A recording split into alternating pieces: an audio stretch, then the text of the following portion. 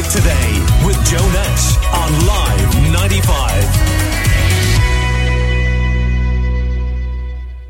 Now, there are a few joys greater than being able to hold and cuddle a newborn baby. But did you know that a kiss or cuddle from a friend or family member could put a baby's life at risk? Mother and pharmacist Sheena Mitchell joins me on the line now to discuss. Hello, Sheena. How are you? Very good, thanks. Good morning. Sheena, it sounds a small bit on the dramatic side, this now. Yeah, and look, that's I suppose, there to underpin the actual facts and medical reasoning behind this conversation. And I am not a sensationalist, and I'm definitely not an overprotective mum, as my 3 children will tell you, when I'm like, no, pick that up off the floor. You can eat that. That's grand. 5-second rule. So I suppose what we're talking about here is very different. We're talking about babies who are under 3 months of age. Children at that age don't have a developed immune system. They're still relying on antibodies that they've gotten from their mother when they were in utero, and their immune system is still developing, and unfortunately it's too immature to fight disease properly. So they can actually get very, very sick, and that can happen very quickly. So obviously you have to have a little bit of a pragmatic and practical approach. Of course people love hugging babies. Babies are an absolute joy. And, you know, it's scientifically proven that a hug and smell of a newborn releases oxytocin in the mum, which helps to strengthen bonds. And also then in other people, it releases dopamine, which is kind of a joy hormone. So, look, babies are born to be appealing to us. And it's certainly, you know, welcome to have visitors and welcome to have people help you celebrate your new arrival.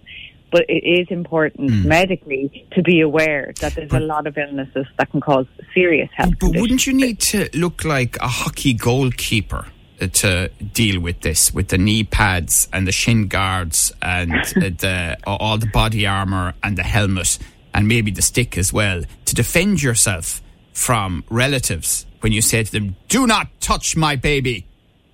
Yeah, I think you're going to have to do a much more diplomatic approach than that, I'm afraid. People love a baby snuggle, and that's why it's so important to be really, really clear with your communication, especially with the older generation, because, bear with me, obviously grandparents, etc. Now, for older grandparents, absolutely let them hold your newborn, because, you know, it's really important. And I would just say give them a bit of hand gel to do it beforehand. But do insist that kissing is off limits, that they just can't be kissing a newborn, because the baby's health is then put at risk. But, you know, for other people who kind of just want to have a go at the baby, you do have to be firm. But do try to communicate it. There's sneaky ways of doing it where you can do it politically and just say, look, if someone's coming over to visit, maybe fly them a text, or if it's the in-laws, you can offload that job on your partner, you know, because you don't want to be that hated person who is accused of being overprotective. But the risks really, really are incredibly real, even for something as simple as a cold sore. And especially if someone's coming to your house and they're visiting if they have their own children with them. Those children, if they're school-going age or even going to creche, like, they can be carrying RSV in hand, foot and mouth, which can be really detrimental to a newborn. So maybe asking the parents of those kids just to have a little word with them to give them kind of realistic expectations before they come over to the house. So you're not, as you said, beating people away from the baby and having to deal with that conflict in your own home. And, you know, it's setting out guidelines before people come over is a really, really good way of avoiding any of the awkwardness. We're chatting to Sheena Mitchell, pharmacist and founder of wondercare.ie. So how long does the embargo have to go on for? Okay, so if you look at the actual facts, so the herpes simplex virus, which is the one that causes cold sores, if a baby under 4 weeks catch that, there is a very real risk that they'll develop neonatal herpes, And this is actually a really, really serious condition which can spread to their organs, and ultimately it can, unfortunately, cause some babies to die. Even babies who just become very unwell with it will end up having to spend several weeks in hospital on IV antiviral meds. So, no one wants that to happen. So the biggest risk is in 4 weeks, but really always bear in mind that the immune system isn't fully established until kind of 2 to 3 months. And remember that babies get their first set of vaccines at 2 months. So then for RSV and hand, foot and mouth disease, these are two that aren't actually, covered by any vaccination, even if a 2-month-old has had their vaccine. So these are viruses that can cause severe breathing problems in babies, and it's the leading cause of hospitalization in children 1 to 4. And this is one that's circulating at the moment. Now, luckily, it peaked earlier this year, so the levels are dropping, but it is still out there. So with this one, you're really talking about the 3 months of age. And even at that, anyone coming to the house, they need to be washing their hands, before kind of touching the baby, and telling people to stay away if they're sick. And the theory that went around that we were all sheltered from the circulation of illnesses during COVID, and then we all got them afterwards, that the build-up of immunity argument, particularly in kids. Yeah, and I actually definitely have seen that this year. We've had an awful lot of hand, foot, mouth. We've had an awful lot of RSV over the last 2 seasons, and now we're experiencing very high levels of chickenpox. So all of those kids who would be kind of, would have caught them during the pandemic are now all catching them together now. So what I'd say to that is, remember that, in a way, it is good for your child to go out and experience life and catch whatever viruses and bugs are going, because they do develop immunity. But that's fair to say of an older child, not of a newborn. A newborn doesn't actually have the physical ability to defend themselves. So it's not a case that, we're mollycoddling them.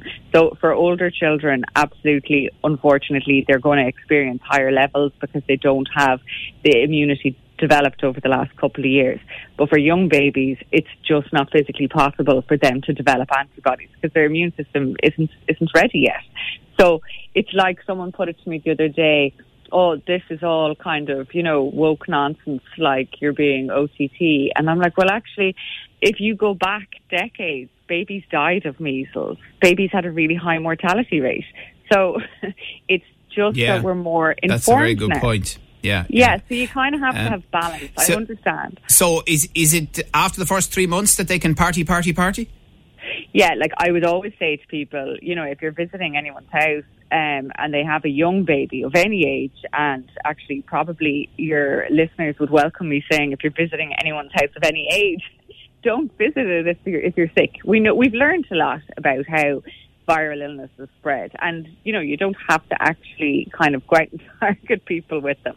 Stay home if you have symptoms.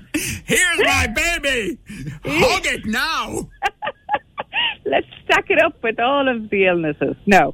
So look, people will of course throughout their life come in contact with viruses, and that's fine, but you have to be kind of sensible. If you're sick, stay home. You don't know what, I suppose babies have been born prematurely. Some babies, say, with Down syndrome will have cardiac issues and underlying respiratory problems. And there's a lot of, I suppose, vulnerable people out there. So really and truly, it comes down. The parents will guide you.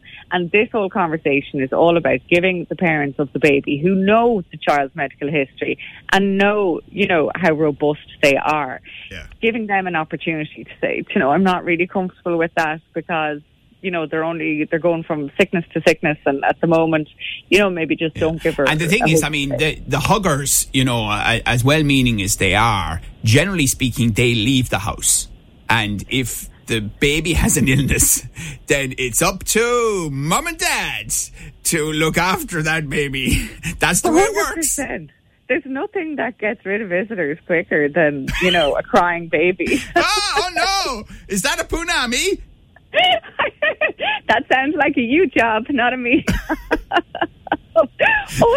And it's really hard on parents, especially nowadays. Back in the day, we had the whole attitude of a village raises a child.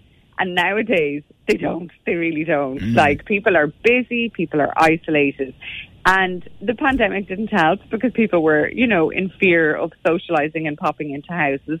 And actually, another side of the thing is, I think I'd get a heart attack if someone came to my house now unannounced. I'd need a good 2 hours notice to tidy up before anyone randomly popped in. Life has changed. Unannounced. Well, I don't know. I think there's a point, to be honest, Sheena, where you just don't worry about that anymore. Just walk over the toys. Get on with it. Yeah, well, do you know what I mean? It doesn't bother me whether you think the house is tidy or not. Go and tidy your own house. Yeah, well, this is very true. Maybe we all need to drop our standards a lot. I think that might do us good. It's kind of ironic to me that we went through this COVID experience and the world stopping and this massive crisis, and now we're all back to worrying about, oh my God, there's too many toys on the corner. It's just insane. I mean, it says so much about human beings and our capacity to move on.